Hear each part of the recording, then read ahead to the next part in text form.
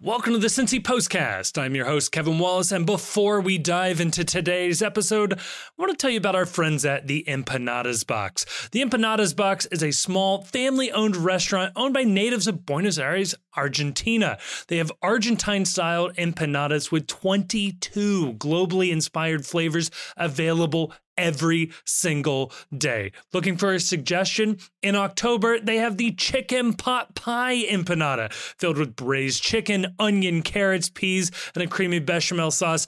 Just perfect for fall. Their empanadas are available for dine-in and carry-out, but the pro move here is actually to get a box of frozen empanadas to take home, and you can find the Empanadas Box in your favorite food delivery apps. Check them out online at theempanadasbox.com for more information, including catering options for lunches, parties, and more. And as a special offer to listeners to the podcast, they are offering 10% off at their Covington, Kentucky location if you mention the Post Cincy podcast at checkout. They're located at 212 West Pike Street in Covington, and I am very happy to report that the staff there are incredibly nice and the food is just fantastic. Thank you again to the Empanadas Box for sponsoring this episode of the Postcast.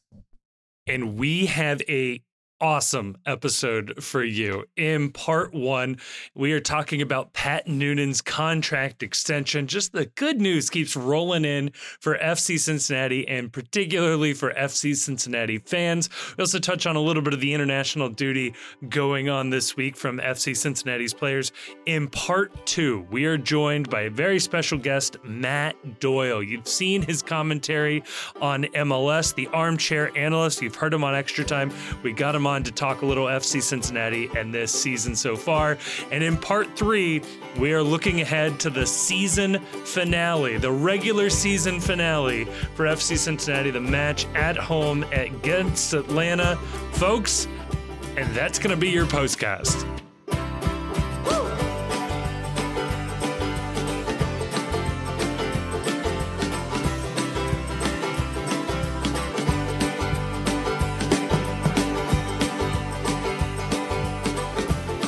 Joining me to talk about all of that and more are two gentlemen who are also happy but surprised to learn that there's a game this Saturday. I'm joined by the Chief.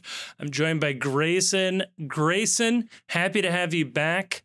I don't want you to say anything about where you were. Your secret is safe with us. I just want to know, should I be collecting water? Should I be hoarding water? Always. Okay, good. I mean, there's a million reasons why you should be hoarding water, probably. Right. Also, what do you think about rabbits? Rabbits? Yeah. You like rabbits? The animal or the sex toy? You take that however you want, man. I guess generally supportive either way. Hares? You like hares too? Wait a second. I don't know where this is going. Hares, like Hare? Yeah. Yeah. It's just, how you feel about that. Fine. I knew it. It's him. He's the shadow hair.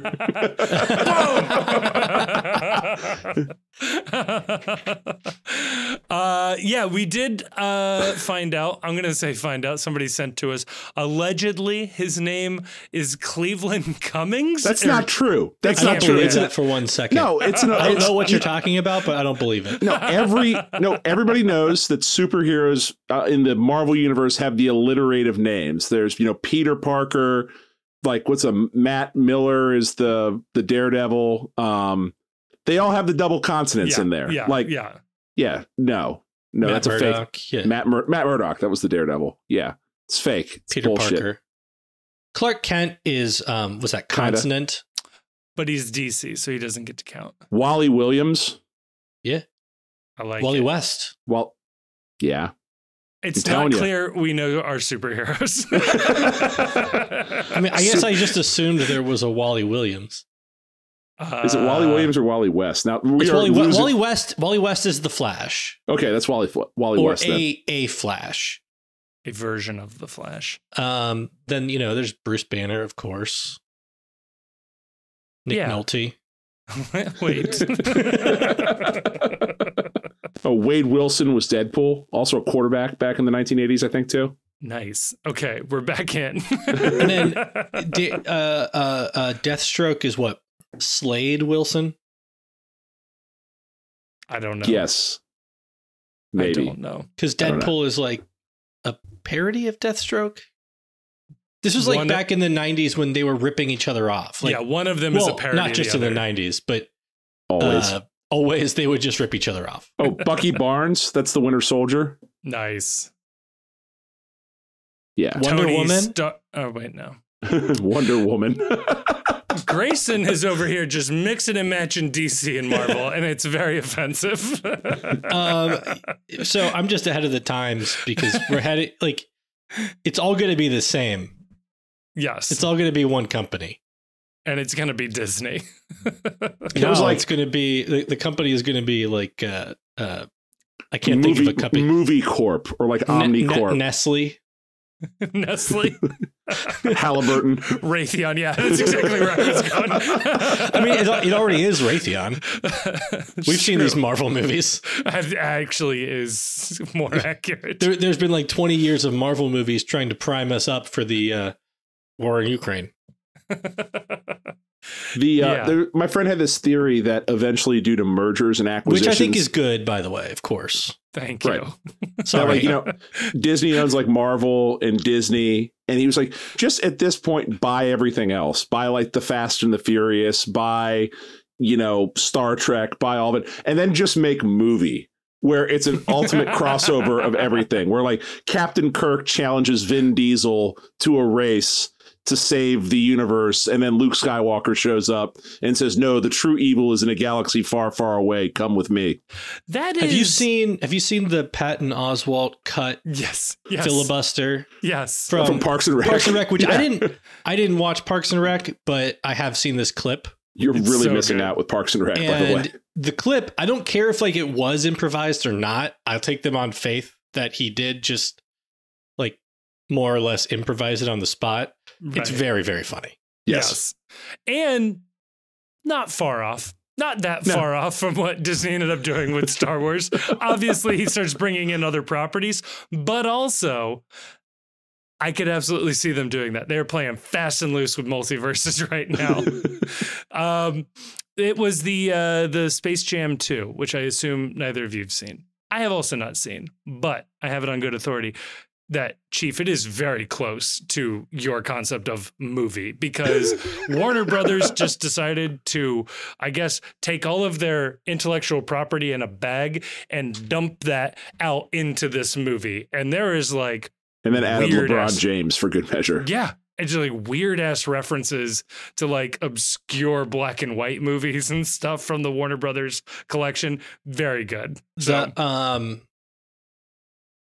God, this was, I apologize. This is my opinion. I'm not denigrating anybody when I say this.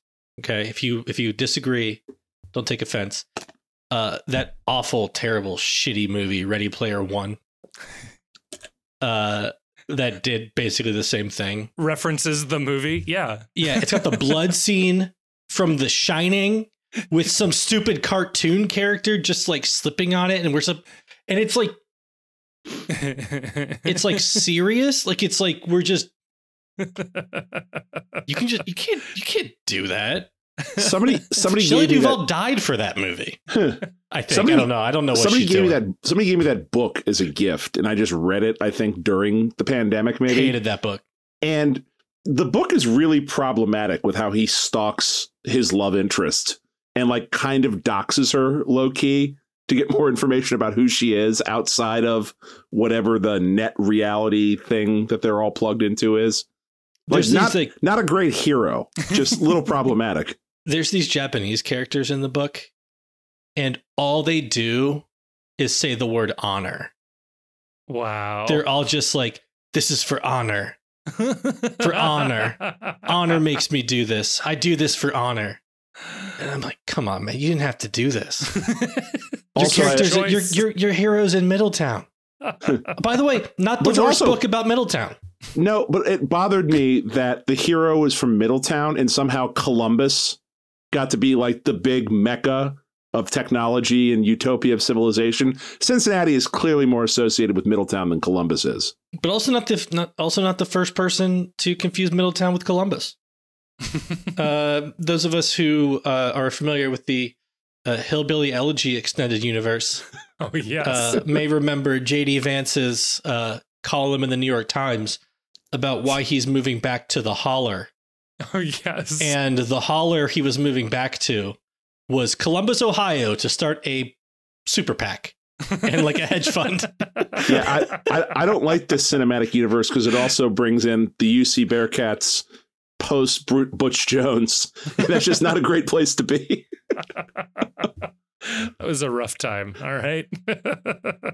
we don't talk about where anyone ended up as a result of that team. Oh, man. Well, I don't know where we go Butch from here. Jones? Oh. Another alliterative name. Not Butch Jones.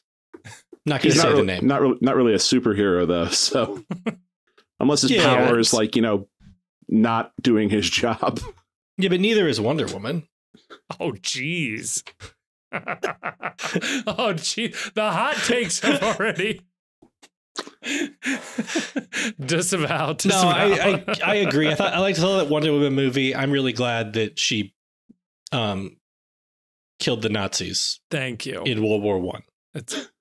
Thank you. It's very important that the very clear good guy and bad guy war. It's like they became Nazis down the road. Yeah, she was just ahead of her time. Have you seen like the Kingsman? Oh yes. Not Kingsman, the King's Man. Oh, the prequel? No, I didn't see that one. There's a post-credit scene. I'm going to spoil it for people. Please. Skip ahead 30 seconds if you don't want to hear a spoiler for the King's Man. Skip ahead now. There's a post-credit scene where they tease Hitler. And Lenin meet and start talking about like a team up. Oh, that is the basis of a prequel sequel that they are doing. I know. They want to set a like World War II universe of Kingsmen with Stalin and Hitler as like the baddies. That was like when I was working at the movie theater back in the day. I had to watch a movie called The League of Extraordinary Gentlemen. That was just like it was a team up of famous literary characters from the Victorian era. Yes. And I could totally see them fighting Hitler, Lenin, the tag team to end all tag teams. It's the super public domain friends is what that was. It was sort of jarring in Inglourious Bastards when Hitler is introduced, and then, I mean, when they kill Hitler, it's like, oh, okay, we're here with this universe, like the up to a point. The Cincy Postcast here for all of your cinematic Hitler content. I just say, up to a certain point, you could like conceivably put this in our universe, and then you can't, and it's a very interesting switch.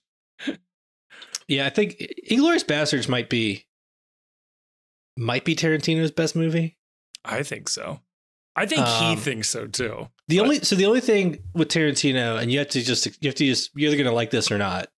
The only thing he's interested in is movies. So like all of his stuff is just like about movies and like storytelling. Yeah. And that's all any of it is. And like the power to, control the story and all that stuff. And Inglourious Bastards is really like the epitome of that. Yes. The movie within the movie. Yes. 100%. Although I like all of his movies. So Kill Bill. I like the fact that the premise of Kill Bill is just this summer Uma Thurman will kill Bill. And they made an entire movie out of just him repeating that over and over again on the set of Pulp Fiction. Just does what it says on the tin, man. Yeah. Tells you exactly what you're getting. Snakes on a plane. I don't have a good transition to talk about Pat Then Noonan's don't. Let's contract. talk about FC Cincinnati, baby. Noonan speaking of killing Hitler, FC Cincinnati's head coach is here for what I will give Grayson an opportunity to complain about. For long term, he is here. He has signed a new contract, or a contract extension with the team. This sort of caps off the trio of Lucho, Albright, and Noonan now. This is in addition to, I'll throw in there, handful of other deals that go for, I'll say, long term. Roman Celentano is signed for a good long while.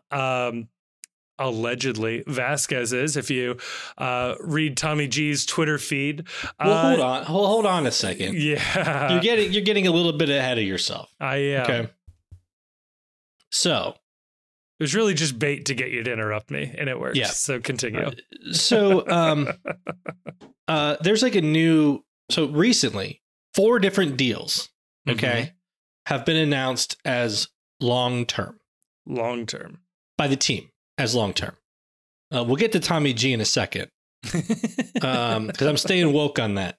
So Noonan today, Albright, Luciano Acosta, and Roman Celentano were all announced as, quote, long-term deals.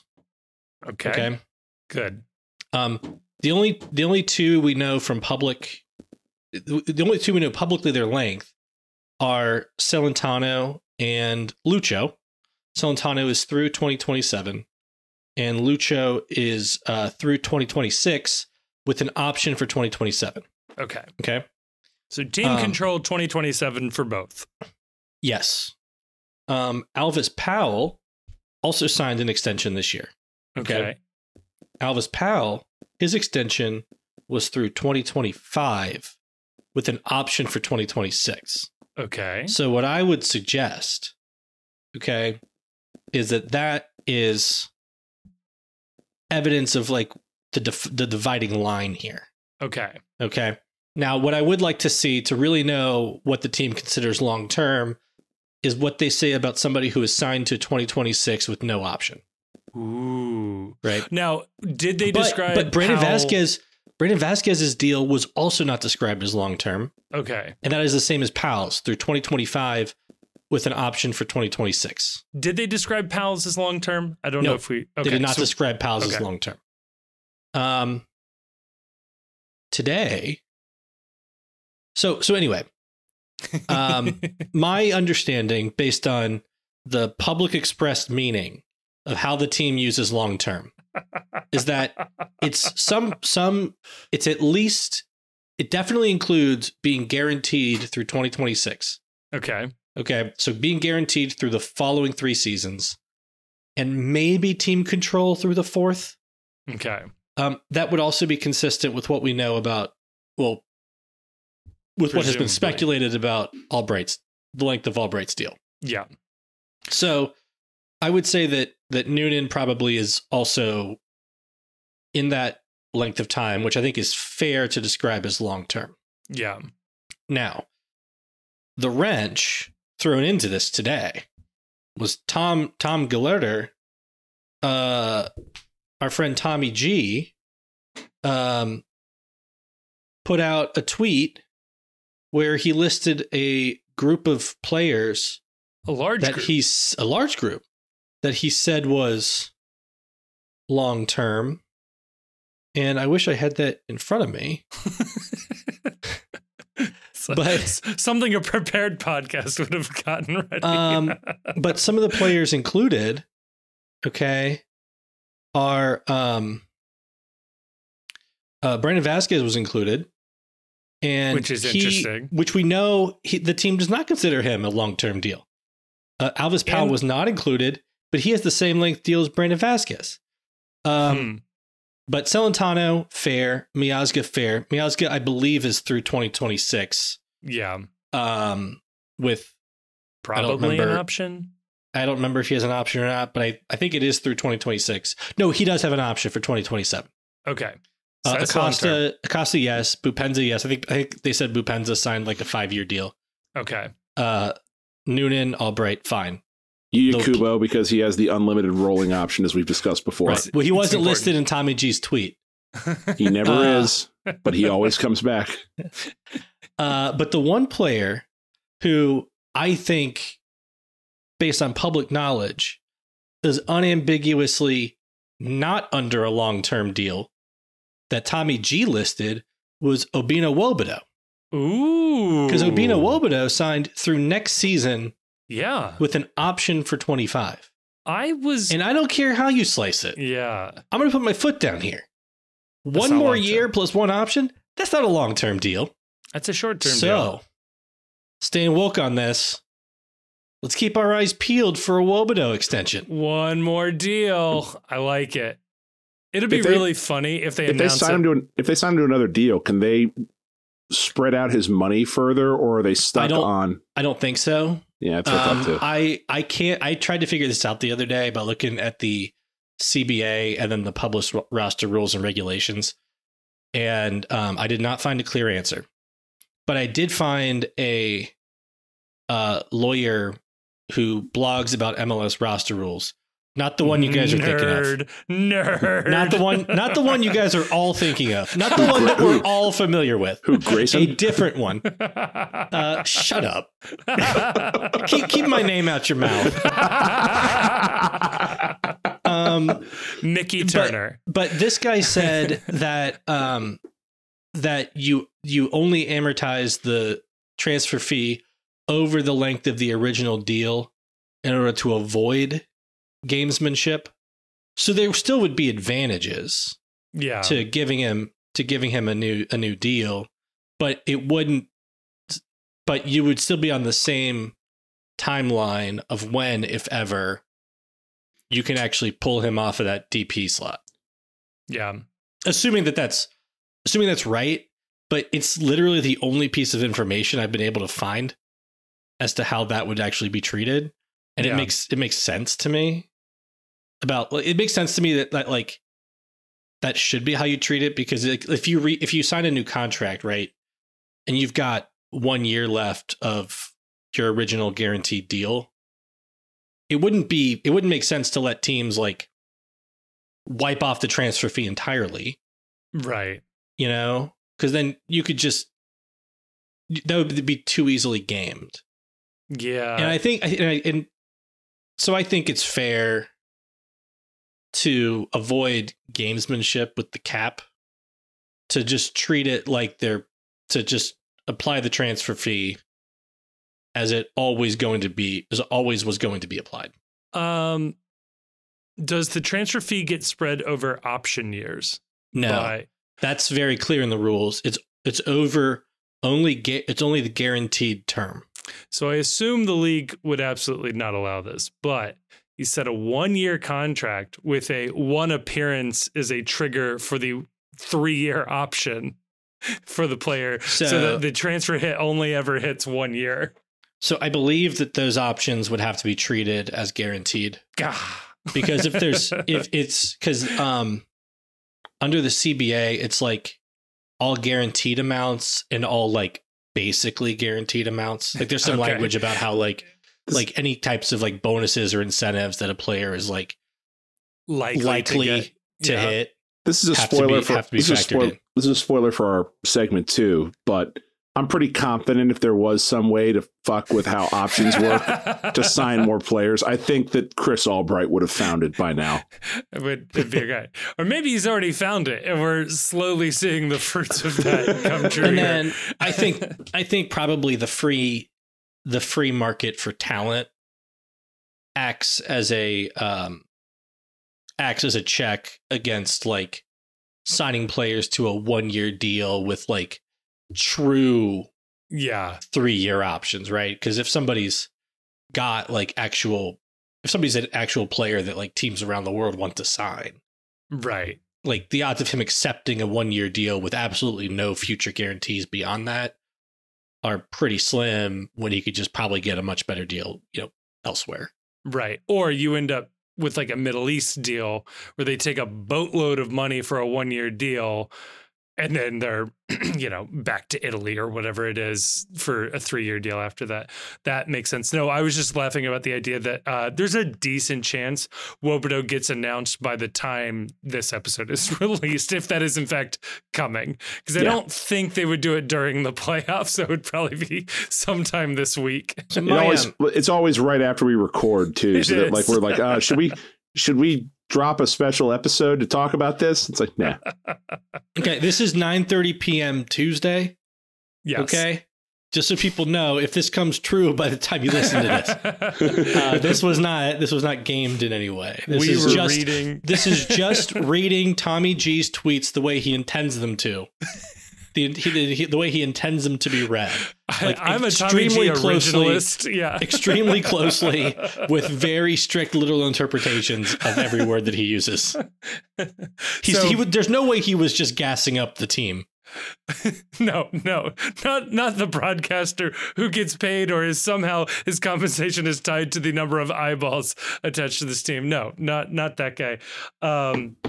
But the thing you got to remember is in their time, the soccer ball emoji actually meant something different. So it's important to interpret the tweets differently in 2023.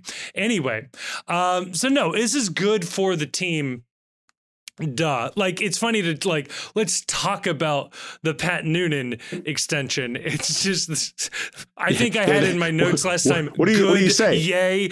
Yeah, this kicks ass. Right. Like, did you really tune into the postcast expecting one of us to shit all over the fact that Pat Noonan is making a long-term commitment to FC Cincinnati? There's no other side of this take as an FCC fan. Well, here's a take. Yeah, let's think of counter takes, please, Grayson. Does the fact that Albright and Noonan have felt comfortable having their new deals announced indicate that they look at the season as job done? I was going to go this way too. We've already won the Shield. Let's start taking a victory lap. Whatever happens from here on out happens, but we got our trophy, and that's good enough. I was going to go a slightly different angle and say they're not betting on themselves to win MLS Cup and therefore get higher compensation. They're taking the deal now because they're not confident in MLS It would be Cup. really funny if, and this is another obscure movie reference, but hey, it's the postcast. This is cool. We're in a safe space for this right now. The scene after Matt Parker and Trey Stone get paid in basketball. It's Trey Parker. And Matt Stone. Did I say that backwards? I think so. Yeah, I don't remember. You said it backwards. I'm definitely not getting reservations at Casa Bonita when I'm in Denver next month. They're going to know. Where they get paid in basketball and all of a sudden they're walking around in flashy clothes and just throwing $100 bills out.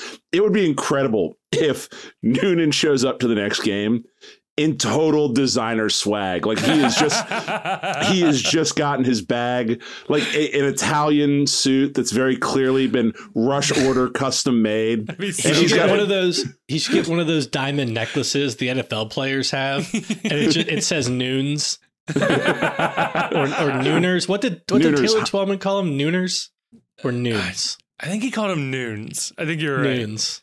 Yeah, man. I do love the idea. He has worn like FCC team store merch the entire season and last season and sweatpants or whatever. And then, comes to Atlanta in Balenciaga. Yeah, it was like all of a sudden he looks like Jay Wright on the sidelines, just like impeccably dressed with a $500 haircut and a $10,000 suit.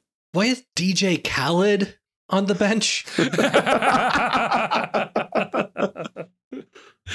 You can actually pay for a rapper now in TAM. That's actually the one change that came to this league. I just have a picture of him sitting on the bench, and he just motions a ball boy over and hands him $100, and the ball boy walks 2 seats down to get him a water, and then walks. I can't even be bothered for this anymore.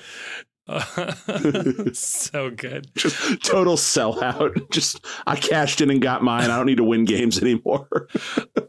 It's very possible I just missed this and I'm not very good at reading.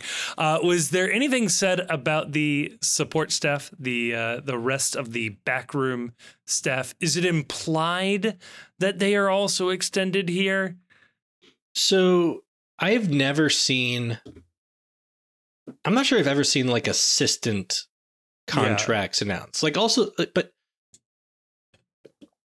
It's usually Also- a term. It's usually a term that head coaches get in their contracts, right? That when he signs a contract, he gets a pool of money that he's Yeah. allowed to use for staff. So That's what I'm assuming. Yeah. I think when the head coach gets paid, I think everybody eats off the table, is my understanding with a lot of these deals. Remember, it was like apparently a point of contention in New England that Bruce Arena got an extension and his assistants didn't. Mm-hmm. So if Noonan suddenly disappears in the next couple of days, There was a mutiny. we'll have some information about what happened with the. No, but I assume the assistants have enough. So maybe not with every staff, but like, you heard Kenny talk about his relationship with Noonan and like why he came over. He seems to like him. I feel like there's probably, at least with this staff, there's enough trust that like, like McCarthy coming over with Albright from Philly, that they're confident enough that they're going to be taken care of while they're here. But you also probably don't want, as an assistant, a super long-term deal if you want to move up to be a head coach. I guess I don't know how they calculate it, because it depends on like how much trust you have the team is going to give you permission to interview while you're under contract. I mean, it was a big. It's more complicated, I think, with assistants than with the head coach. It was definitely a point, to your point, Grayson. It was definitely something that was brought up in a horrendously titled article that dropped today on X. The LA Times wrote an article, "A Real Life Ted Lasso." Jesus. Pat Noonan has been a miracle worker for FC Cincinnati. And the article went into this idea about how he relies on his assistant coaches and the relationship that all the assistant coaches have with him. And some of it's very similar to the stuff that, if you listen to the Kenny Arena interview that we did, or any other media that he and Dom Kinnear have done, it's a lot in one spot of the things that you've heard elsewhere, which is why Pat Noonan is able to run a ship where Dom Kinnear feels comfortable taking being the second man to a person that's 15, 20 years younger than he is. And yeah, that's tight. I think they said 13 years, which I was like, Dom Kinnear's only like in his mid 50s. Yeah, he looks a little older than. Like, yeah, no but offense. also like that's not like out to pasture. Like I feel like I'd hire him. I'd hire him tomorrow. he's still like in his prime, right? But that idea that he and his assistants do sort of seem like a package deal, that like I do anticipate that they probably got taken care of, even if they didn't have to sign longer term deals, because I think there's got to be an understanding in the world of coaching that you would love to have them, but you also, I don't think anyone ever really gets blocked. I don't even think they're allowed to block people from interviewing for a higher position. I know in the NFL, you're not allowed to block a coordinator for interviewing for a head coaching job, no matter what their contract status is. It has happened. I know that it has happened. They around did the it league. with Curtin to FCC. Well, that's a head coach. Oh! But like there were some non-GMs who were Orlando blocked their their assistant.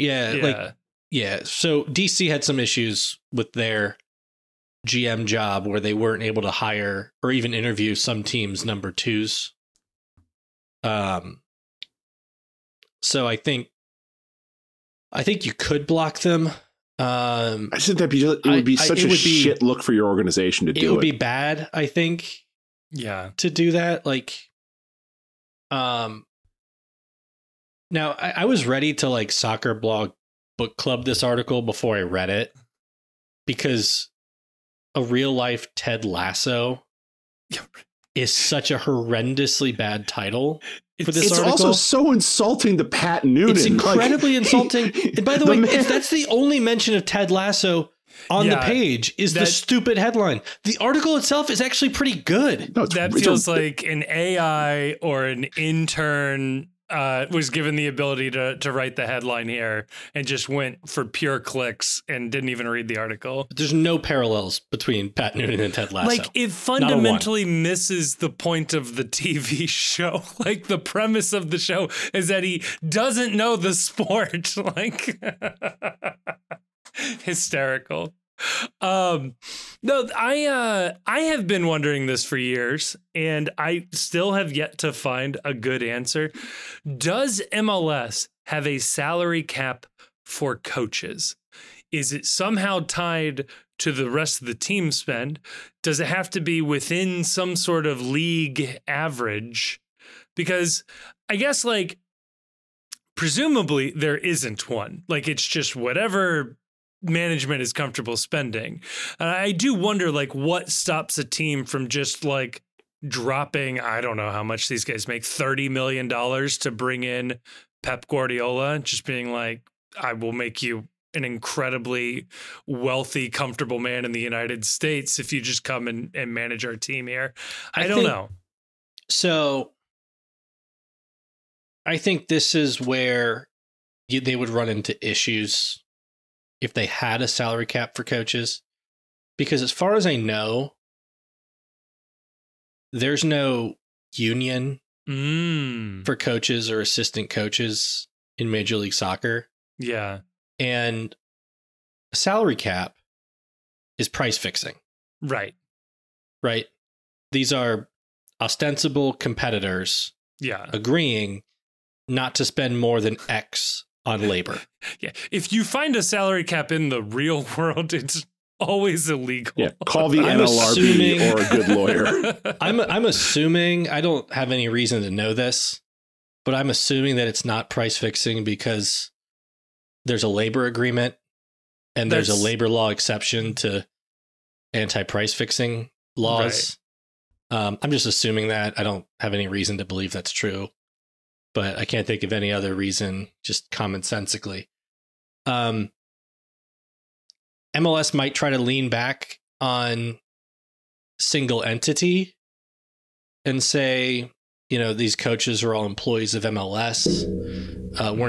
We're not price fixing with competitors because we're not competing competitors. We're just a single entity. That's what they can do. Carl could negotiate. But that, if someone tested it, that would actually be an area where MLS may face some problems. And I'm not sure MLS wants an opinion out there that is, because if you look in the history of MLS, even back almost 20 years ago, there's some stuff where courts looking at the league and saying, yeah, they're structured as a single entity, but there are ways in which they compete and where they're structured like competitors. And that's only gotten more true over the last 20 years with the addition of, designated players and things. And this is not speculation really on my part. Olivia Moultrie was an NWSL player. I think it was Olivia Moultrie. She was underage. And she wanted to play for, was it Portland Thorns? Yeah. And they blocked her. They said, you're too young to play in the league under league rules. At the time, NWSL was not unionized. There was no players union. Right. So the question was NWSL, like MLS, single entity. So Olivia Moultrie sued the league. The league said, this is not a group boycott or anything because we're not competitors. We're a single entity. And the court didn't buy it and issued an injunction and said, this is an antitrust violation to have all the teams agree not to employ somebody under the age of 18. So there's there, and NWSL has a lot of the same mechanisms. MLS has, it's very analogous. I don't know. The coaching, having a coaching salary cap feels thorny to me. Yeah.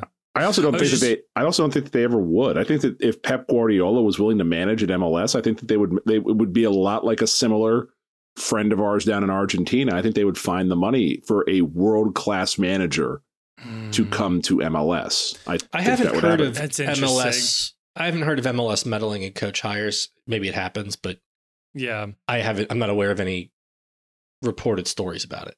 Yeah, Grayson, I assume how it would work functionally is Albright, Carl, Jeff, whatever, they'll identify a coach, and then like they ask the league to sign them, because I'm guessing that the coaches are employed by the league, and I guess the league could just say no if they didn't want to pay some manager some absurd amount of money. It also really hasn't happened much either, because I think that,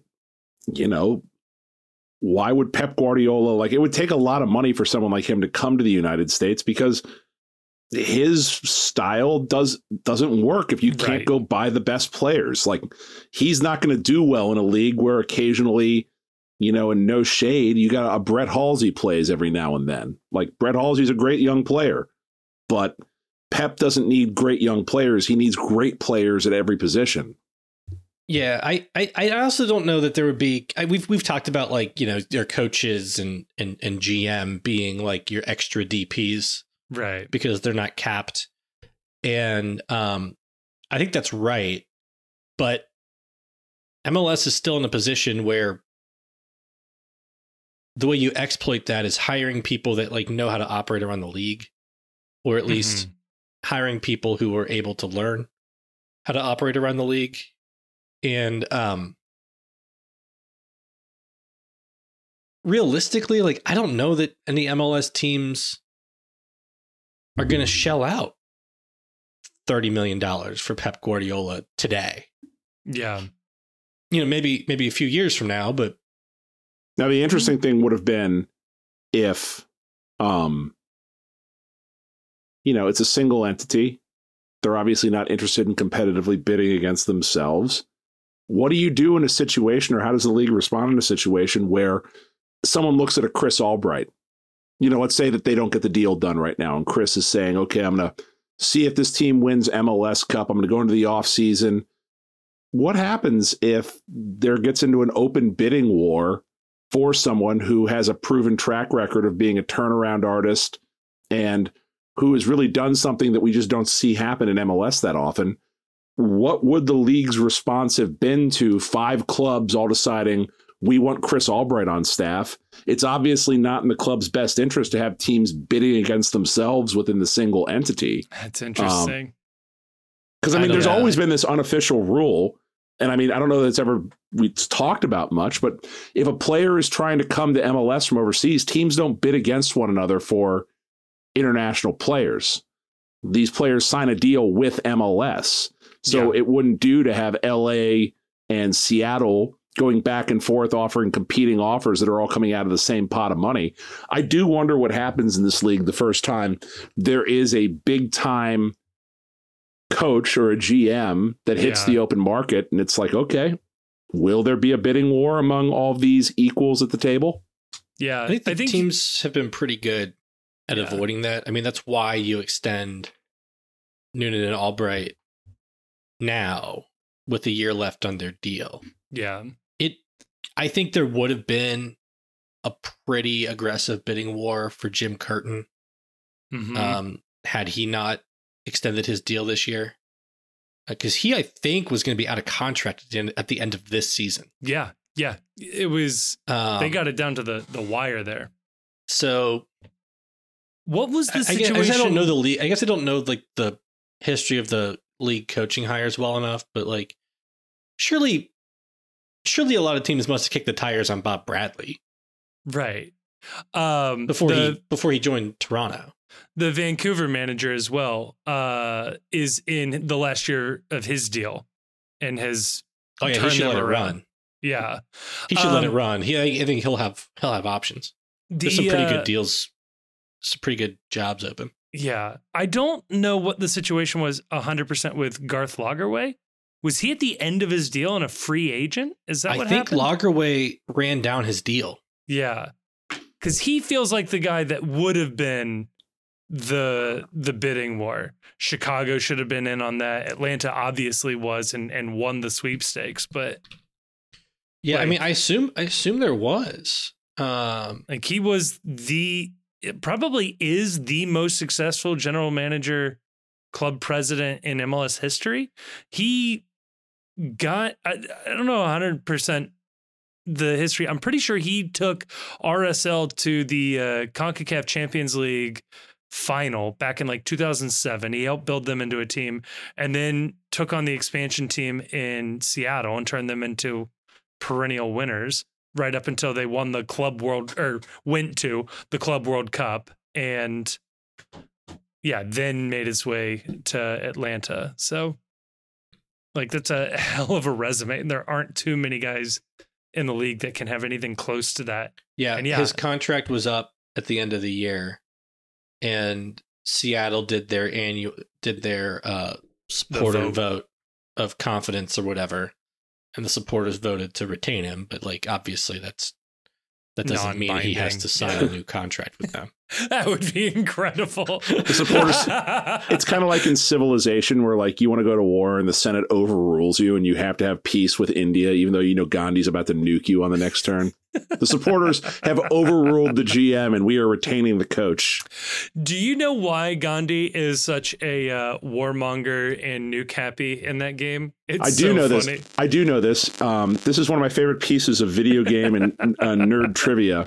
It's that every world leader in Civilization had an aggression score that was on a scale of 1 to 10. And Gandhi, being a known pacifist, was set at 1. But the game also had a mechanism where if your country's government turned into a democracy, it modified your aggression score down by 2 in order to reflect that you're naturally more peaceful when you live in a democracy. The game didn't code just to stop at 0. So Gandhi's value went from 1 to 0 to 255 back on the other side of the big set to where he was aggressive beyond the computer's capability of rendering it. And if he had a nuclear missile, he would just launch it immediately. It is one of the greatest unintentional programming gaffes in the history of gaming. And it's my favorite fun fact. Oh, I love that. Well, there you go. League of Extraordinary Gentlemen, Gandhi nuking people. What more is there to say about Noonan's extension? I don't know. I, for one, and I'm just going to throw this out there, I'm going to be the brave person that said it. I'm glad this distraction is behind Pat and Chris, and that that they can now truly focus their attention on the regular season and then the postseason to come. You imagine if like they had been distracted this entire time, and now we finally get to see what it looks like when they try. So we never. I'm realizing that, like, I mean, obviously, over the moon for this. Yes. But like, we've already talked about it. Like, my next thought is like, well, Obi's contract is up next year. What are we doing about Obi? That's exactly where I was going, right? It's like, he's the last piece you really have to worry about. And after that, it's just a matter of reloading what inevitably is going to be sold off, if not this winter, next summer, right? Like, yeah, I think, there's obviously stuff coming in the off season that we can deal with and we're done in the off season. This is all future us problems right now. Like Mascara got to start for Colombia tonight. Just another sign that he's probably not going to be a realistic option for us signing long term. If he's 21, 22, getting starts in World Cup qualifiers for the Colombian national team. But you know what? Good for him, right? Just got to be happy. It's fucking awesome. He's played a great season for us, helped us win a trophy, and through his play with, we'll say it again, FC Cincinnati in Major League Soccer, he earned a start with the Colombian national team. That is a hell of a thing to say. And I think it was Laurel reported this. I could be misattributing this, that the Argentine Federation has been scouting Barreal, and that there is expectation that he'll be called up in the November window. That they knew this window probably wasn't going to work out, but that the November window feels like a good probability for Barreal to be called up to the Argentine national team. So, without knowing anything about the Argentine national team, yes, I am going to say that surely Barreal is like as good or better if it's an attacker of whoever they're lining up at left back. I know nothing of them as well. But I will say on Extra Time this week, Matt Doyle, who we know, actually said that, basically said that they do not have very good options at left wing back and that Barreal would be very good for them. So are you shitting me? They're starting Tagliafico today. Yeah, they can use Barreal. See? It makes sense, if nothing else for depth, right? If Barreal gets even a call up for Argentina before he is sold to Europe, oh man, money. Here comes the money. All right, so next big piece of FC Cincinnati news that's going to come. I have an idea. I know what I want it to be. Ooh, okay. What? I want to hear that Lucho got his citizenship. Yes, that would be good.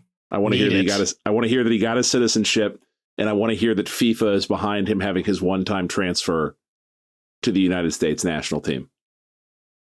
That would be the ultimate cherry on top of player personnel news this year.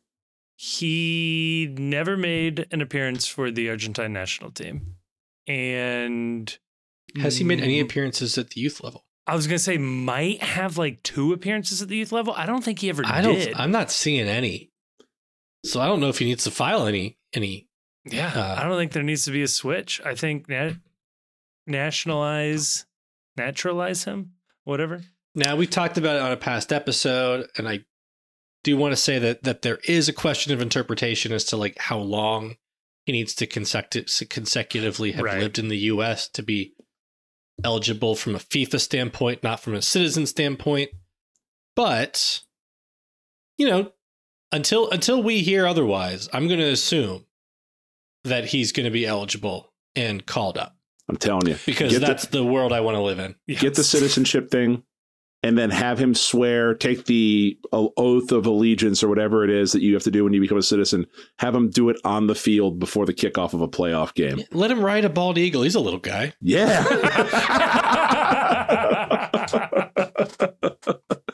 Jesus Ferreira gets to hang out with the cheetah from the zoo. Surely they have a bald eagle for Lucho.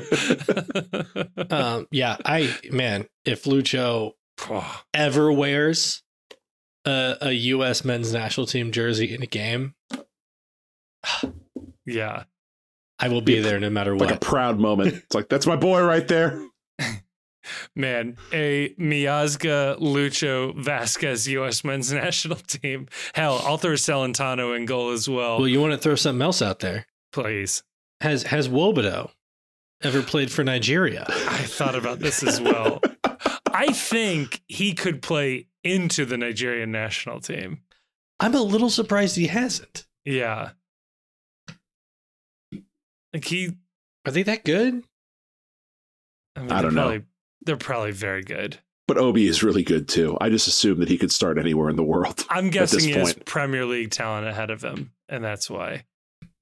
Like, there's probably a degree of like, if there's 3 Premier League players ahead of you, do you really want to be called in, or do they just like bring in a young domestic player for the 4th spot? I don't know. Different federations run their things differently. It's so much fun being an FCC fan right now. This is like the most famous last words of all time, but it is so fun right now. Oh, yeah. You know what? Honestly, like, yeah, this is great. This rules. I was just looking at this because I don't know if anybody else has these still, but I have my 2019 season ticket holder coasters. I think it was 2020 coasters. I was looking at this 2018 regular season, 23 wins, 8 draws, 3 losses. That is a damn good season we got to experience in 2018. I just, compared to what we've done now, that is a 77-point season that we got to watch in USL. And I'm not taking anything away from this team, but there is a part of me that is like, whenever I hear a national outlet talking about how, oh, these fans are so starved for victories, they never got to see a good team. It's like, It's all one really good. You know who's starved for success? Nashville. Yeah. Nashville couldn't win a trophy in USL or MLS. No. Even the made up. You could talk about spoons all day. You guys played in USL. Yeah. Where's your title? Where's your running away with it? Come on now. At least we've been memorable. We have won some sort of a trophy in all but one season we've played in MLS. Look, there is nothing more, apt for those first 3 seasons in MLS than the Jack Sparrow, but you have heard of me clip. So I've been on record that, now that we're good, we can just take the position that a wooden spoon year, no different from any other team that misses the playoffs. Yes. Absolute failed season. Since we've joined the league, there have been 5 seasons. We've now made the playoffs in 2 of them and won 1 trophy. Boom. In those 5 years that FC Cincinnati has been in existence in Major League Soccer, the Columbus Crew have made the playoffs 2 times and won 1 trophy. They can talk shit about us all day. They have had no more success since we've been an MLS team than we've had. And they will never, ever be able to unknow that the first match they played against us, they lost on a guy we got on a free from the Kazakhstan Premier League, scoring a headed goal to beat them 1-0. So good. I can't say it yet, but I have further thoughts on Columbus that I will say at the very end of this episode. All right. Shall we go to part 2? I think we shall. Yeah, this was awesome. We got to talk to Matt Doyle. Look, if you listen to this show, you're aware of Matt Doyle. He's probably the #1 pundit in MLS circles. He is a co-host of the Extra Time radio show. He does the Armchair Analyst column for MLSsoccer.com. He's been around the league from the beginning, as we actually touch on in this episode, in this interview, and he's incredibly knowledgeable of the league. This was a really fun conversation, just talking about FCC this season. We made him atone for past takes, and I think we came out of this pretty good. I think hopefully FCC fans that some hold a grudge. I think you'll enjoy this conversation with Matt Doyle. Afterwards, on the other side, we are going to talk the Atlanta United match this weekend, the season finale of the regular season, and that'll be a postcast. So enjoy this interview. This episode is also brought to you by Cincy Shirts. Look, you know Cincy Shirts. You love Cincy Shirts. They've been with FCC from the beginning, and we here at the Postcast, we're just huge fans of their work. They were very early sponsors of the Postcast here, and we have always enjoyed their work. If you head on over to CinciShirts.com, that's Cincy with a Y, shirts.com, and check out using the promo code ThePostCincy, all one word, all caps, you will get 10% off your order, and you let them know that we sent you. Like, they have MLS and MLSPA licensed FCC gear available online and at their 2 retail locations in Hyde Park and Fort Mitchell. If they don't have your size on the shelf, they can print you one on the spot. That is a fantastic feature and something that I have used as well. So again, special thank you to Cincy Shirts. Head on over to their website or check the link down below in the description for the promo code ThePostCincy for 10% off your next order. And a huge thank you to Cincy Shirts. And joining us on the Postcast on a lovely evening, we are joined by the Armchair Analyst, Extra Time co-host, one and only Matt Doyle.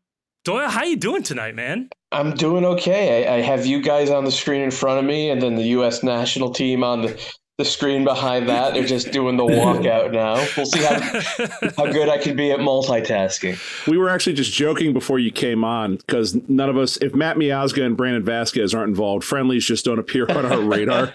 And we were debating internally whether or not you agreed to do the interview because when the U.S. team says they're going to kick off at 8:30, that really means like 8:50, 8:55. So we got some time.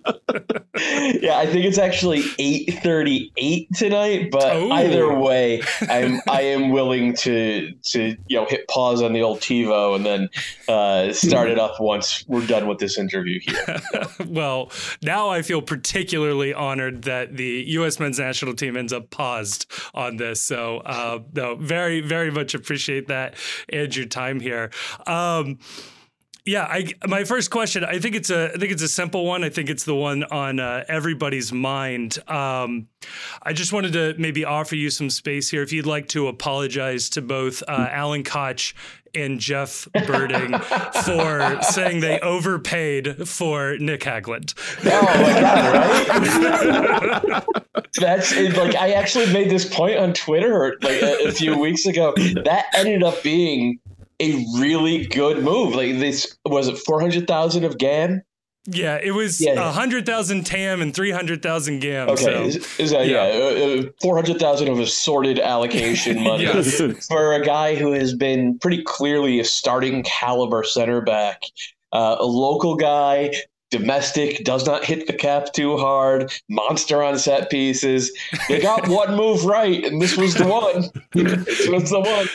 Also, can't overstate the fact that he was willing just to tough it out through 3 of the worst years of professional sports. For with sure. A smile. And it's actually a super nice story, right? Because he did go home, like he is a Cincinnati guy, as you guys well know, and I'm sure everybody listening to this knows he's a Cincinnati guy, and he it's the Shawshank Redemption thing where he crawled through a sewer's worth of filth and came out on the other side and got to hoist that shield in front of the crowd. It's a really great moment. It really is. I think that video of him running off the bus when they came home from Toronto and into the waiting fans was worth $400,000 in allocation money. maybe not the allocation, the top allocation spot, but right. Well, I mean, to be fair, when you guys had the top allocation spot last year, you were able to squeeze so much juice out of that one that it's more than honors even here. It's like you guys ended up coming out ahead on basically every conceivable measure. Yeah, we had a theory about that Chris Albright so thoroughly broke the allocation spot that in the offseason they were like, we just need to do away with this. We can't ever let this happen again. I mean, I can't rule that out a little bit, but I think for the good of the league, seeing stuff like allocation order, discovery claims, hopefully, most of that stuff goes away sometime in the next couple of years. It feels like we've outgrown it. And I think that the way Albright was able to, the word manipulate has negative connotations, and I don't mean this negatively, but the way he was able to manipulate that allocation spot kind of showed how ridiculous it is. And I don't blame him at all for taking advantage of it. It's just like, it's got to go away. Yeah, that's why you bring in a guy like Chris Albright after so long of not having an MLS veteran, is somebody who is very aware of where the levers are to build a team and to know which ones to pull. And it was sort of the first time we really saw like FC Cincinnati do something clever in MLS. We've seen them do a lot of things in MLS, but like, I guess outside of Jeff Birding buying all of Philadelphia's draft picks in that first draft, it was like the first time it really felt like we did something like neat. Yeah. I didn't hate the buy all the draft picks thing, but obviously it didn't work out for various reasons. But no, the way Albright was able to do that last year, that was a masterclass, and maybe it did contribute to the allocation order likely disappearing. So on the subject of Chris Albright, I kind of want to take a different tack to the usual questions you probably get about, hey, how great is our team?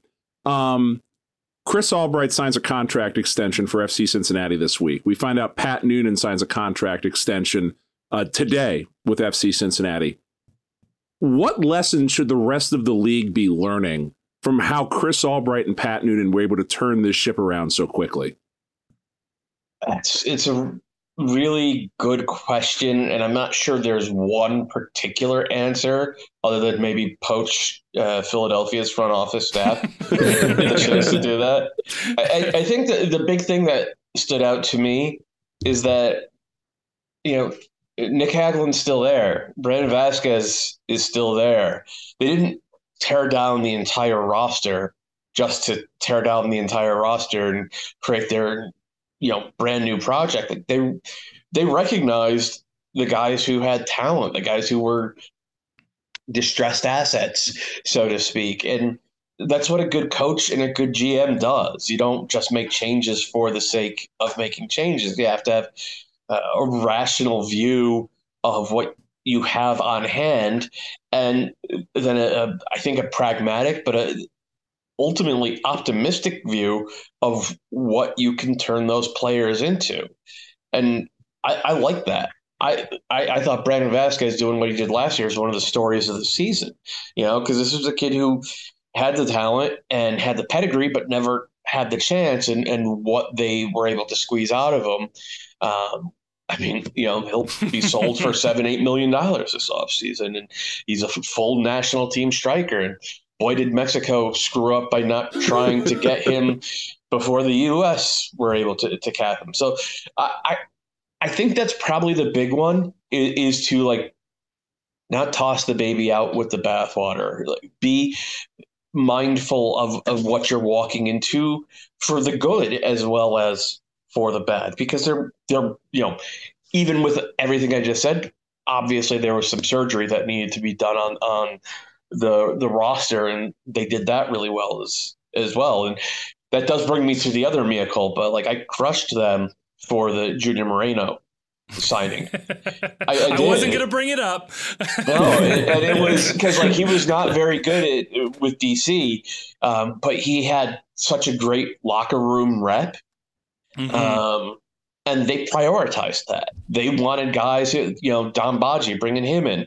They wanted guys who knew the league and knew what it meant to be a veteran and could bridge any divides in a fractured locker room. And they were able to do that, in retrospect, on the relative cheap. And valuing that from within the league and not just doing the Jared Nijkamp thing where you're just trying to import mediocre players from another league and assuming that's going to work. One of those approaches worked a lot better than the other. Right. And specifically to the Junior Moreno point, we've made it on this show a lot. And I just wonder what your feelings are on this, that one of the geniuses or one of the things that we've seen that Chris Albright has done and the aforementioned Gerard Nijkamp didn't do is this idea in MLS that you need guys that are floor raisers, where they might not be the flashiest player in the world, but that you're going to get a certain baseline level of performance out of them, such that you don't end up with a guy like a Kamahilo Makocho, where you're spending $1 million to get a guy who just can't play. You might not think Junior Moreno has the biggest upside in the world, but you kind of know where his basement is, and you can live at that level of performance because at the very least there's a competent MLS player there that you're buying, and getting that competent level of base sorted with guys like Junior Moreno and Dom Badji and Nick Hagglund, where they're not going to murder you on the field ever like some of the players we've signed in the past. Yeah, I think you just did a much better job of explaining my thought process than I did of explaining my thought process. Sorry. No, I appreciate it. That is exactly it. They did that so well in rebuilding this team on the fly. And they're not the only ones who did it. You know who did it last year? LAFC. Everybody went crazy about LAFC's summer window, and it's not like Gareth Bale ended up being a bad signing for them, but the genesis of that LAFC juggernaut in 2022 was the winter transfer window, when they went out and they got Helen Acosta and Ilya and Ryan Hollingshead and Maxime Crepeau. They got a ton of MLS experience, guys who were floor raisers, and in Ilya's and really Hollingshead too, and they're ceiling raisers as well. But like bringing that floor up after what they had done in 2021, the way they had fallen off. So yeah, smart teams around the league understand that this is an approach you kind of have to take if you want to compete for multiple trophies. Yeah. Yeah, and to that point about like, yes, you need to change the roster, but they also worked with what's here. This kind of blew my mind a couple of weeks ago. Just sort of had this realization. Kenneth Vermeer was on this 2023 roster to start the year. So just like, yeah, that's a thing. But looking at like who brought in some of the players here, Brandon Vazquez, Barreal, Kubo, Lucho Acosta, like these guys were brought in by Nijkamp, and yet it is Noonan and Albright who turn the core of that team into a Supporter Shield winning team in 2 years. I guess my question is, what else does Pat Noonan need to do to win a Coach of the Year award? Is there a particular trophy he should try to win next year? Or I mean, I think if you guys if Cincinnati had set a single season points record, I think then he would have a stronger argument this year. So just be the best ever would be. Yeah. Well, I mean, yeah. But what Bradley Cardinal has done, like, I think if you went back over the past 15 years and you did Coach of the Year every single year, I think what Bradley Cardinal did this year would be number one on that list. Just, they're at 57 points, I think, which is, they're the first expansion team to top the Western Conference. They didn't have particularly good injury luck. When they did have bad injury luck, particularly with Klaus, he got 10 goals out of Nico Gioacchini, who was a throwaway, realizing that Indy Vasilev is a box-to-box midfielder and not a winger, which is what he had been miscast as. Lost his Bundesliga veteran center back for the year, didn't miss a beat with that. Just every box there's available to check, Bradley Cardinal checked it in a really kind of profound sort of way, which is not to take away from Pat Noonan. Pat Noonan, I think most years would be the favorite to win Coach of the Year. I think if you compare what Noonan did this year to Jim Curtin and Wilfred Nancy last year, and Curtin is a guy who won it, but then he said, I would have voted for Nancy. I think Noonan this year is right there with him. But Bradley Cardinal blew away every conceivable expectation, and there's nothing that's going to happen on decision day that's going to change my vote. Like, it's going to Bradley Cardinal. If we're magnanimous and we support that rationale, can we at least get you to condemn the insanity of advocating for Berkey as MVP? Yeah, so this is a really good point that a friend of mine made, John Muller, who writes for The Athletic. Berkey's been fantastic, and he has added value, but goalkeepers in terms of the goals added metric or goals minus expected goals differential, they don't create the value themselves. They're just at the locus of where the value is created because it is, the most crucial spot on the field. Berkey deserves to be in the conversation. Absolutely, because he has had a spectacular year, on par with what Matt Turner did for 3-4 straight years and what Georgi Petrovic did for 2 years. He has been fantastic. But to me, the MVP is the guy who's leading the league in goal contributions and doing it for a team that has won, I think, a record amount of 1-goal games and done it like Lucho's checked every box in the same way I just said that Bradley Cardinal checked every box for Coach of the Year. And there's nothing that's going to happen on decision day that's going to change my vote for MVP. With Lucho specifically, I'm kind of curious about your take on this, is that Lucho had a reputation when he was with DC as an incredibly talented player who was missing something, whatever it was that you think it was missing. Some people would say it was maturity. Some people would say it was consistency. what is it that you see that is the difference in Lucho Acosta that has enabled him to have this kind of season where you're saying, and I agree with you, frankly, that he is the MVP candidate regardless of what happens in this last match week?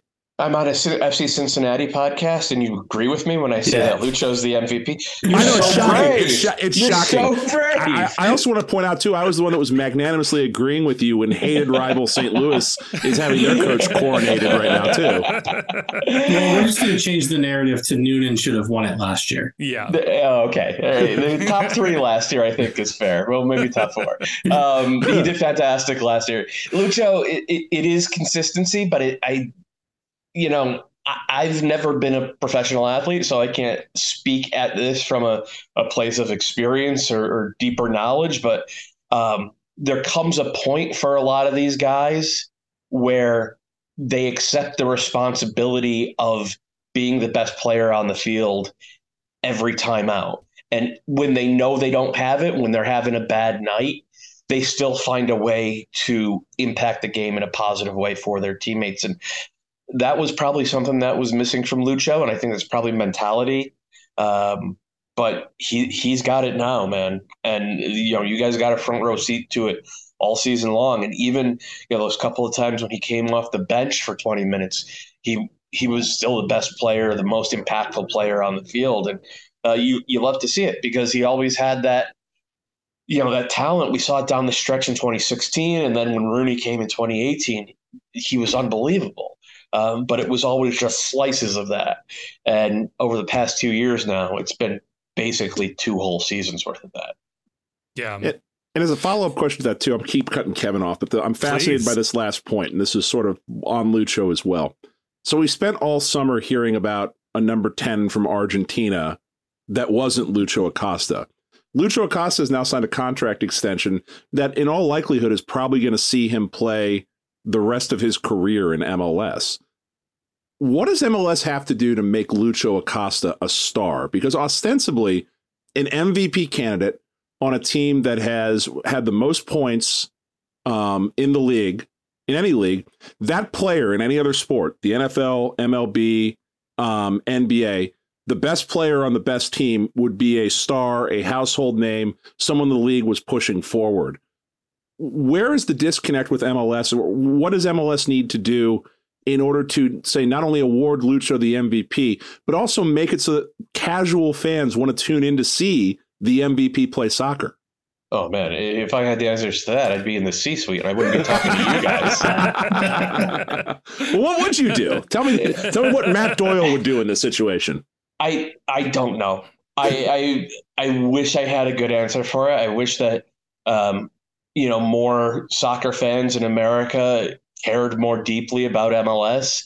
I wish FC Cincinnati fans would tune in for Sounders versus Rapids at 10:30 p.m. on a Saturday night. But historically speaking, that hasn't been the case. Guys are just, people are just fans of their team.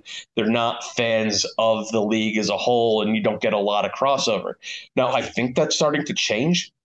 I think that it really started to change in 2018 with, Atlanta, because Joseph was the first guy who became a star in MLS. He owned that town in a way that even Echeverry didn't own DC 25 years ago. And I think that Lucho probably owns a big chunk of Cincinnati in a way that few stars have ever owned their team. Or their town, excuse me. I'm watching Gio Reyna score for the U.S. national team as I'm trying to work my way through this. It'll be great. I can't wait to watch Gio back up Lucho for the U.S. at the Copa America. There we go. Did I save myself right there? Yeah. Yes. Oh, brilliant. I mean, that would help if Lucho's wearing number 10 and leading the U.S. to a Copa America final against Messi. I think that would help. But it is a bigger picture thing that MLS has to solve, and I think there's been a lot of time put into it, a lot of money put into it, but we haven't quite cracked that nut just yet. Yeah, I think on a similar note, I'm curious what your thoughts are on this. This is something that we've whined about, I'll say, on this podcast, is it FC feels like Cincinnati fans whine. No, we don't do that. Occasionally, We're incredibly there's some well whinging. behaved. There does appear to be some element of national pundits, of which I don't think you are a part of this. You're one of the very few, I would say, that don't really contribute to this. But there's a certain, I don't know, it's like a tongue-in-cheekness that MLS is covered by national writers, that it's almost sarcastic that they are following MLS or OMG, this league, LOL. Like, I can't quite put my finger on it. Is this something that you notice and you like because it's wacky in America and it's our thing? Or is there an amount of discrediting going on with the way that this league is sometimes covered? Or maybe you disagree with how I'm categorizing this completely. I'm a little uncomfortable answering this question. I will just say that MLS's intricacies and some of the things that make it stand out often delight me, and some of the things that make it stand out in comparison to other sports leagues and other soccer leagues often don't delight me much at all. And I understand why people who cover it for a living sometimes have to roll their eyes. Yeah.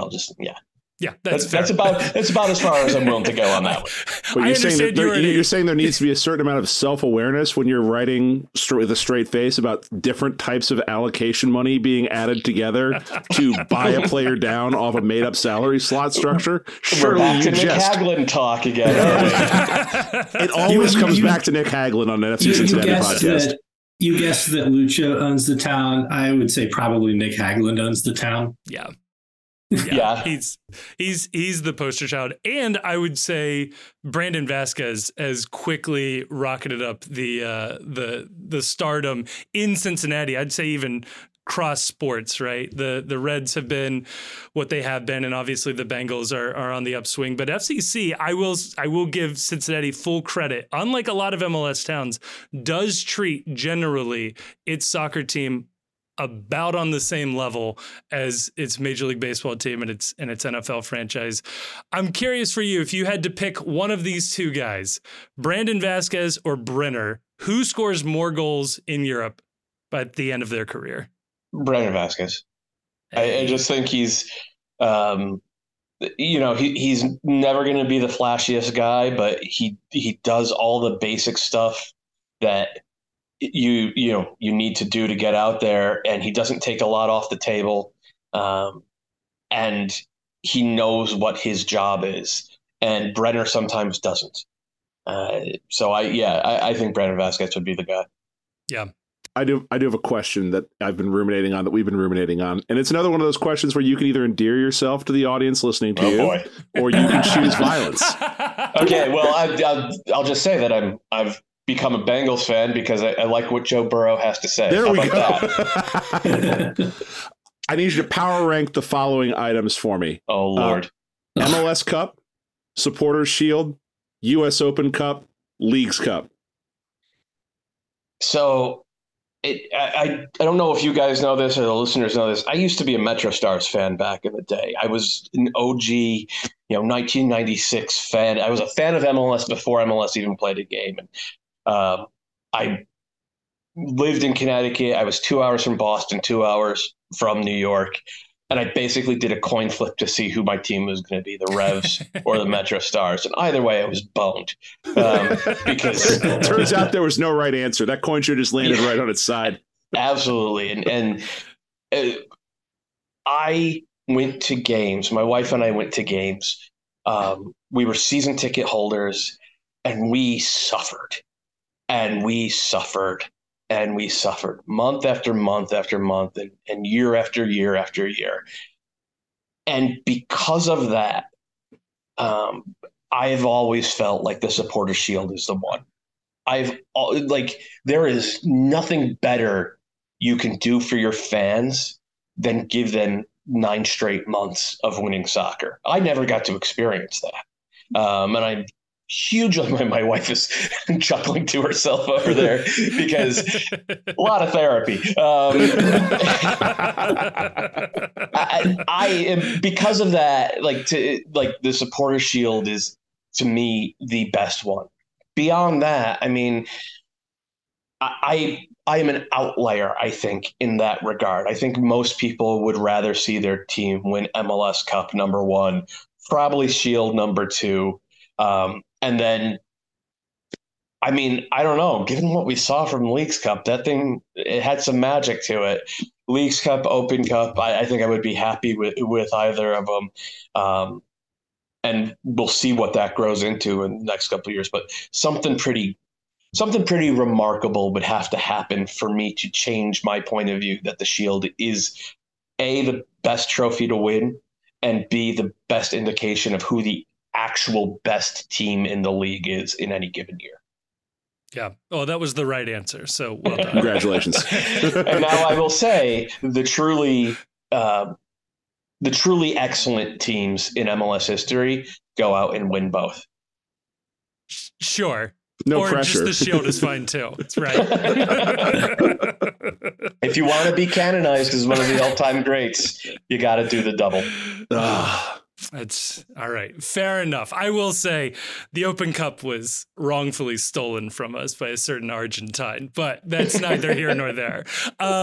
He played one game. He played one game in the Open Cup, and it just happened to screw us. I'm so mad. And for my money, the greatest match of two MLS teams of all time in terms of talent, entertainment, like that is up there. I'm no MLS historian like one Matt Doyle here, but I would put that up against any match. No, this is our first year watching games.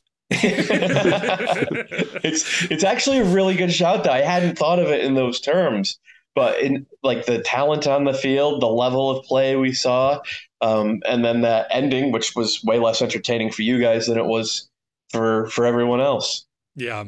I think especially a few years from now when you have Barrial's career in Europe, Vazquez's career in Europe, I think that will be looked at differently with those resumes in retrospect. Well, no, Matt, you've been incredibly generous with your time. Wanted to say thank you. I was going to ask you about UConn to the Big 12. You know, Cincinnati's a Big 12 city now, but I'll let you off easy here. Yeah. The Big East is your home. Stay home. Yeah. Stay home. That is what I'm hoping for, though I understand money talks, and there is a massive difference in the rights fees that Big 12 teams get compared to Big East teams. But I'm glad I don't have to make that decision. Yeah. I think it's cute you guys talking about your little conferences. Oh boy, that's the Ohio State. Yeah, I was gonna say that sounds like Big Ten arrogance to me. I knew that without having to. Don't let him fool you. He went to grad school in Georgetown. It's just a parade of sadness lately for him. No, thank you again so much, Matt, for coming on. Hopefully you can resume the U.S. men's national team now. Yeah, it's 2-0 now. Thanks for having me on, guys. Happy to do it again sometime.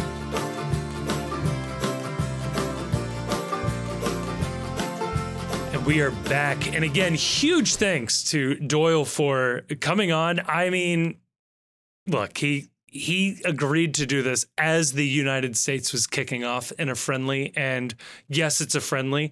It's also his job to like be on top of these things. And so I was very happy that he still agreed, even though I had realized way late that we had actually double booked ourselves with this one. So yeah, no, that was good. I really enjoyed that conversation. So I enjoyed every part of that conversation except for the fact where he advocated for one of those scumbags from St. Louis winning an award. Sorry, what else does Pat have to do? My man unironically said, set the points record. Oh, just be the best team in the history of MLS. That'll win you an award. The Carnell would have like the worst season to win Coach of the Year in like a decade or more. If you go back to, I don't know, I think I went back to 2015 maybe. And just stopped. Every Coach of the Year winner either won the Supporter Shield, tied on points, but lost the Supporter Shield in a tiebreaker, or was Tata Martino, who finished two points behind the Supporters Shield, and although this didn't factor into it, won MLS Cup that year. Yeah. Did they win Open Cup that year? Or was No, that the they won year Open prior? Cup with De Boer, I think. Did they? That's and funny. Pity Martinez, which I always thought De Boer got a little bit unfairly maligned. He did. Because he actually didn't have bad results pre-COVID. Yeah. And then the COVID year, I think the relationship with Pity just disintegrated. But like, it's not like he walked into Almiron and prime Joseph Martinez. Right. And Pity was pretty good that year. But hasn't been that great since. Right. Like, he did not live up to the billing. You're talking about FC Cincinnati legend, Pity Martinez. Yeah. How dare I? Anyway, I'll continue to think that on a results level, Martino is a very overrated coach. If you go through like Barcelona managers for like 20 years, he's like the only one to coach Barcelona and not win like the league or like the Copa del Rey or like something major. Right. I do appreciate from Doyle's perspective, though, the balls to come on an FC Cincinnati podcast and say Pat Noonan is not coach of the year. Yeah, no, I liked it. It's wrong. It's up there with Will McAvoy going on, that show and just tearing down America in 60 seconds in front of a bunch of college kids. But I would ask, I would ask people, what do you think is harder? Walking into an expansion team with a really well put together roster and that you get a say in Borussia Dortmund goalkeeper, or walking into FC Cincinnati at the end of 2021. Right. And last year, Pat Noonan was shut out of being a finalist for Coach of the Year in favor of Curtin and Cherundolo, two people who did basically what they were supposed to do. And Wilfred Nazi, who had an impressive year with Montreal for sure. Like of those three, I think Nazi deserved it because he actually did like overperform. Yeah, take in an impressive way and make them good. Yes. Whereas like Curtin did this, who won Coach of the Year, just did the same thing Philadelphia is supposed to do, and Cherundolo walked into a team with like 5 DPs and Trundle is being graded on a curve based on like how bad he was as a manager in USL, which I feel like is cheating as well. Here's the other thing too, though, where I will, I'm not going to get too fired up about this, is that we talked last segment or before the interview about, Noonan has signed his deal. Now it's time to mail it in. He feels it as a job, season as a job well done. What better thing to fire you up, despite your big contract and your fancy clothes and your big money deal and your big new car? What better way to fire yourself up than being snubbed for Coach of the Year over someone that finished double-digit points behind you on the table? It'd be so good. Look, here's the dream setup, right? I don't even know if this is possible. We get New York Red Bulls in the first round. We get Columbus in the second round. We face Philadelphia in the conference finals, and we get St. Louis in the finals, and we win them all. It's a dream scenario if you win them, but I mean, yeah, that's Scott Pilgrim. That's right. Yeah, I don't need that level of smoke in my life. Like, you know what would be better than that? Would be Columbus losing quietly in the first round, and we just don't have to play them. That would be great. I mean, if not those three, we probably have to play Orlando at some point, and that's like genuinely the one team I am nervous about in all of MLS. So the biggest crock of shit in sports is when people say, no, you want to play the best in order to win. It's like, no, sir. No, I want to play every team with as many injuries and players out as possible. I want to play the lowest seed possible at all times. What would be a great way to go through March Madness is playing like the 16 seed, the 15 seed, the 14 seed, and just constantly getting the team that was getting the upset victories until they got to you. That's fine. No one writes on the banner how you got there. NYCFC did not apologize or ask for a replay when they played Philly, when Philly was missing like half their team from COVID. Yeah, like literally half the team. They just took their victory, and then their coach got naked after they won MLS Cup. They took their victory, and they hung a very responsibly sized small banner from Yankee Stadium. Environmentally friendly banner. You know, the only thing, not to defend the banner, allegedly, the banner is the same size as the Yankees banners for their World Series wins. But I think that's only because the Yankees have a shit ton of World Series banners that they have to fit. And I think they were just matching the size, but not really taking into consideration the difference. Don't defend them. That comical little banner that you have to zoom in on is one of the funniest visuals in recent MLS history. It really is. So we have Atlanta. They come to Cincinnati to play. Both teams are in the playoffs. I assume Atlanta is playing for seeding here. Kind of. Not really, though. Yeah, like they can get a better or worse seed depending on what happens. But also, like, they're not going to get a home game. Right. They're not going to get a home game first round. Well, they're not going to have home field advantage first round.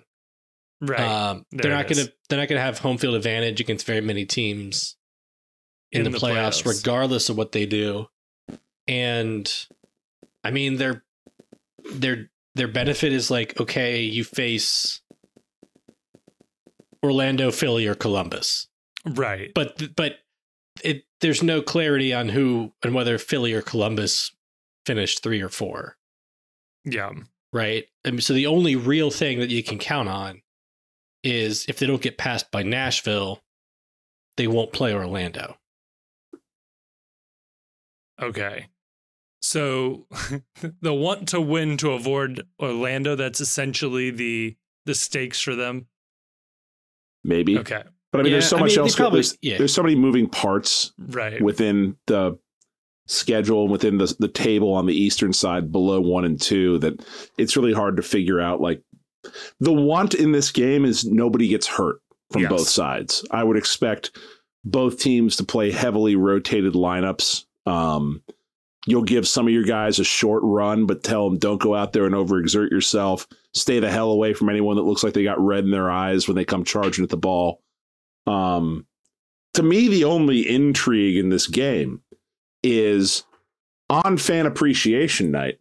Who's pulling the sword on Fan Appreciation Night? Let's hope it's not oh, never mind. Well, whoever it is, we're going to yell at them on Twitter and then have them on our podcast next week. Yeah. And then they can kind of almost shit talk us on the Cooligans. Right. No, Chief, that's exactly where I was going with this. Rest versus rust. Do we want to see this team run out the starting 11 and say, hey, the playoffs start now. Let's get everybody in that focus. God, no. No, because it's like, it's all bullshit. This team won the Supporters Shield, 2 weeks ago, 3 weeks ago, 3 games ago? Yeah. So, I mean, they haven't been playing for anything but pride for a couple of weeks now. It will probably, by the time the playoffs start, it will have been about a month since this team played a game that meant something. Yeah. So no, this team has had long layoffs before. They've taken breaks from competitive action before. They've shown an ability to turn it up when they need to turn it up. I don't see any reason to do anything out of the ordinary to try and get a win in this game. Give your guys some work. I like the Noonan idea of that, like, you know, the 40 minutes is kind of what a hard practice would be like anyway.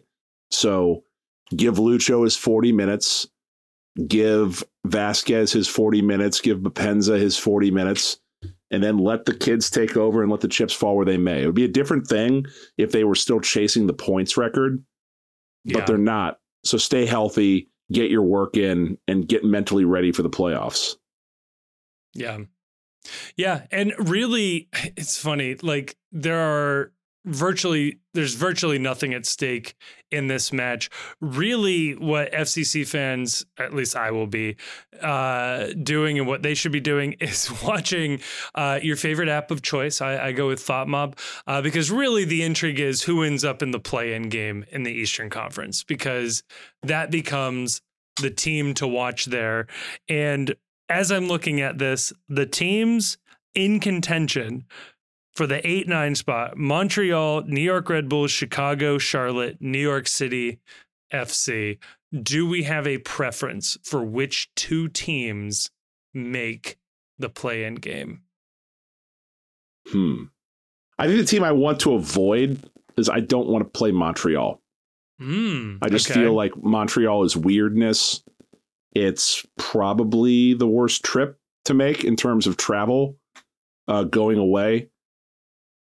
Other than that, I don't have a strong preference. Maybe maybe the optimal outcome is Chicago, Charlotte, and just avoiding Red Bulls and not having to deal with them again. I think that's what you got to root for, is Chicago, Charlotte. I like this Chicago, Charlotte, NYCFC combination. You know, those three.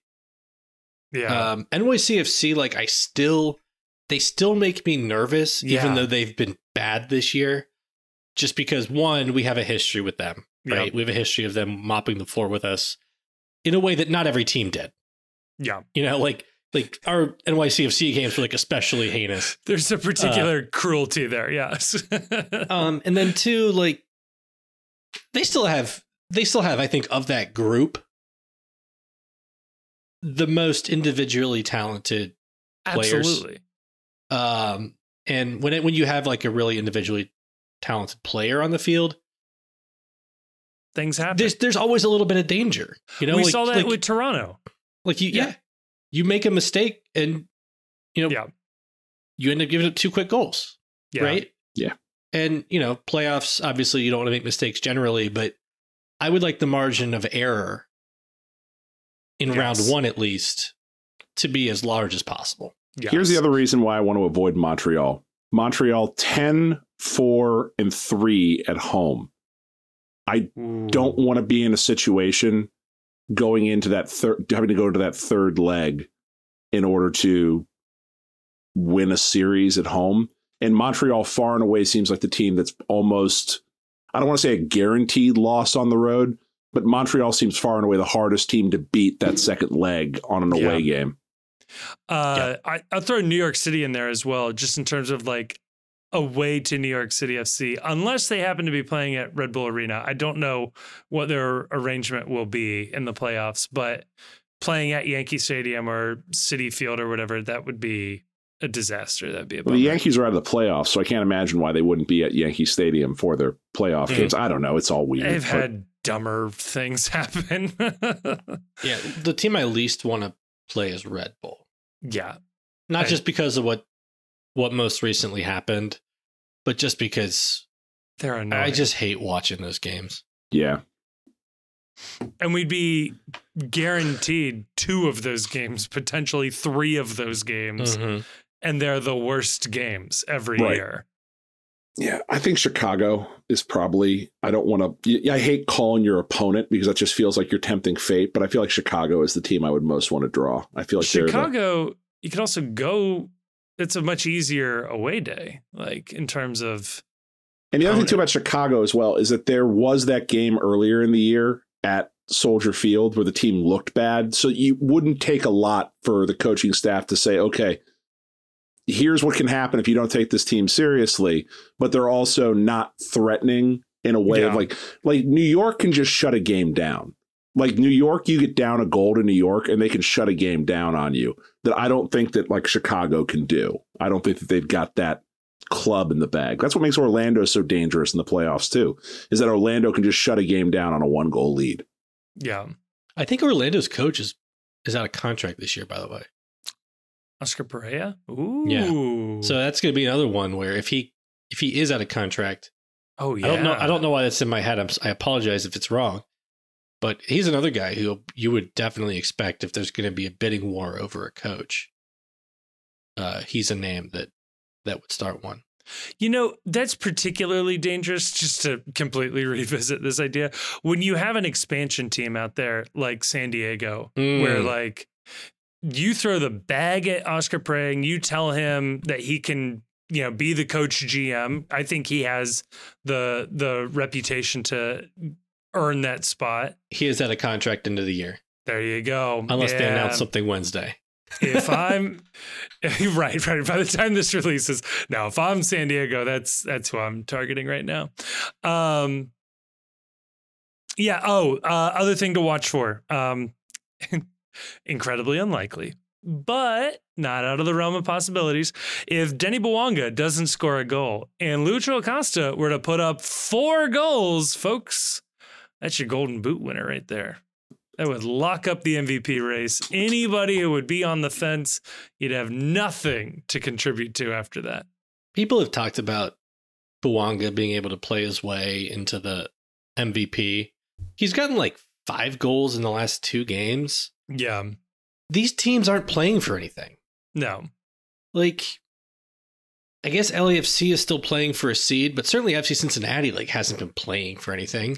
Yeah. Is there any doubt in your mind that had they been playing for something, Lucha would also have put up a lot of numbers right in the last few games? I don't know. He's been sitting a lot. Yeah, absolutely. It took Bwanga longer to do his job this year. Right? Play to the whistle, though. There's 34 games. You got to play all of them. Yeah, it works smarter, not harder. I don't know if the tiebreaker is penalties, but if it is, tying Bwanga will not work. Acosta has 7 penalties to his 3. So with that being said, I decided to pull this little chestnut back up. The original predictions that the Chief, myself, and Jonah did in December of 2022. We had originally predicted FCC would get 59 points and finish second in the Eastern Conference. That was our projected finish. Who knows how it would have shaken out in this alternate world. But we did say that this game would end in a 2-2 draw, which put us at 59. I will say if this game does end at a 2-2 draw for FC Cincinnati, we would finish exactly 10 points ahead of what I thought were pretty lofty and optimistic predictions at the beginning of this season. Let's be real here, too. If we finish with a 59-point finish, well, that folks would have locked up Coach of the Year awards for Pat Noonan, because that's what St. Louis is going to finish at, too, this year. They're on 56 points with 1 game remaining to play. Damn. We successfully called the record necessary to win Pat Noonan Coach of the Year. You know what we just did? We Gandhi'd ourselves where we got too many points and we broke the accounting and now we're back over. Fuck. Yeah. Not good.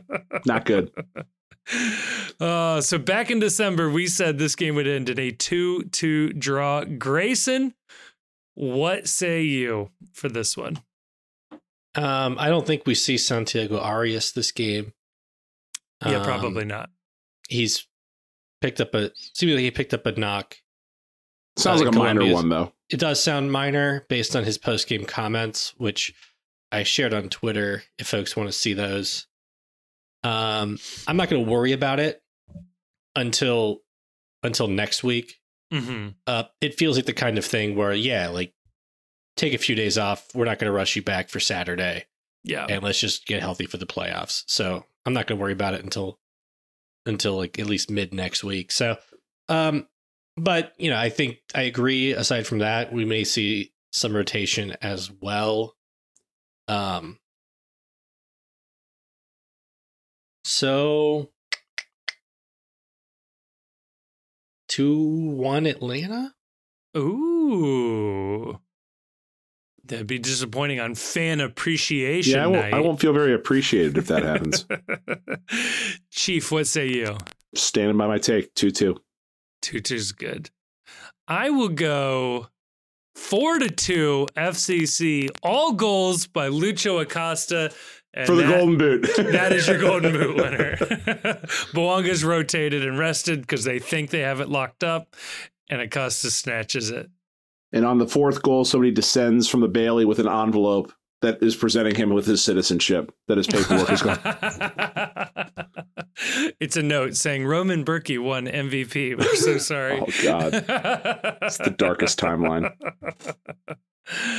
Well, there you go. Yeah. I can see that. There's some guy reading out, and he's like, it's like the La La Land Moonlight thing. Someone's like, and the winner is Roman Berkey. And Roman Berkey comes out and he's like, it says Lucio Acosta.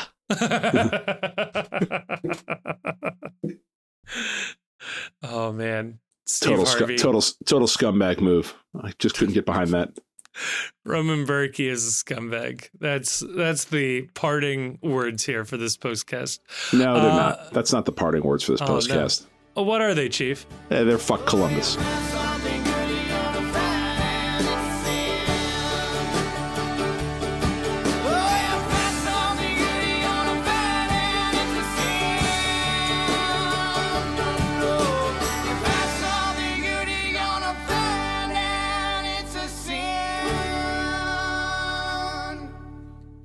Thank you so much for listening to this episode of the Cincy Postcast, which is a production of The Post Cincy. You can check us out at thepostcincy.com for all of our written content, as well as links to our social media.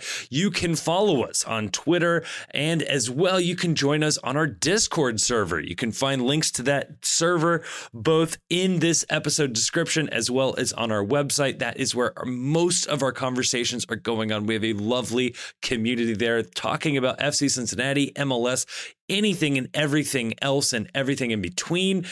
We also want to give a huge thanks to Jim Trace and the Makers for providing all of the music you've heard throughout this episode. They're an amazing local Cincinnati band. Again, more information about them is in the description of this episode. And if you enjoyed what you listened to, and you've made it to the end, so I'm going to assume you liked it, or you just can't reach your stop button, please like us, review us, subscribe to us wherever you are getting your podcasts. That is going to be really, really helpful. But more importantly, share this with a friend. A personal recommendation helps spread a podcast so much further. So please share this if you know somebody in your life who's an FC Cincinnati fan, an MLS fan, somebody that you think would enjoy this.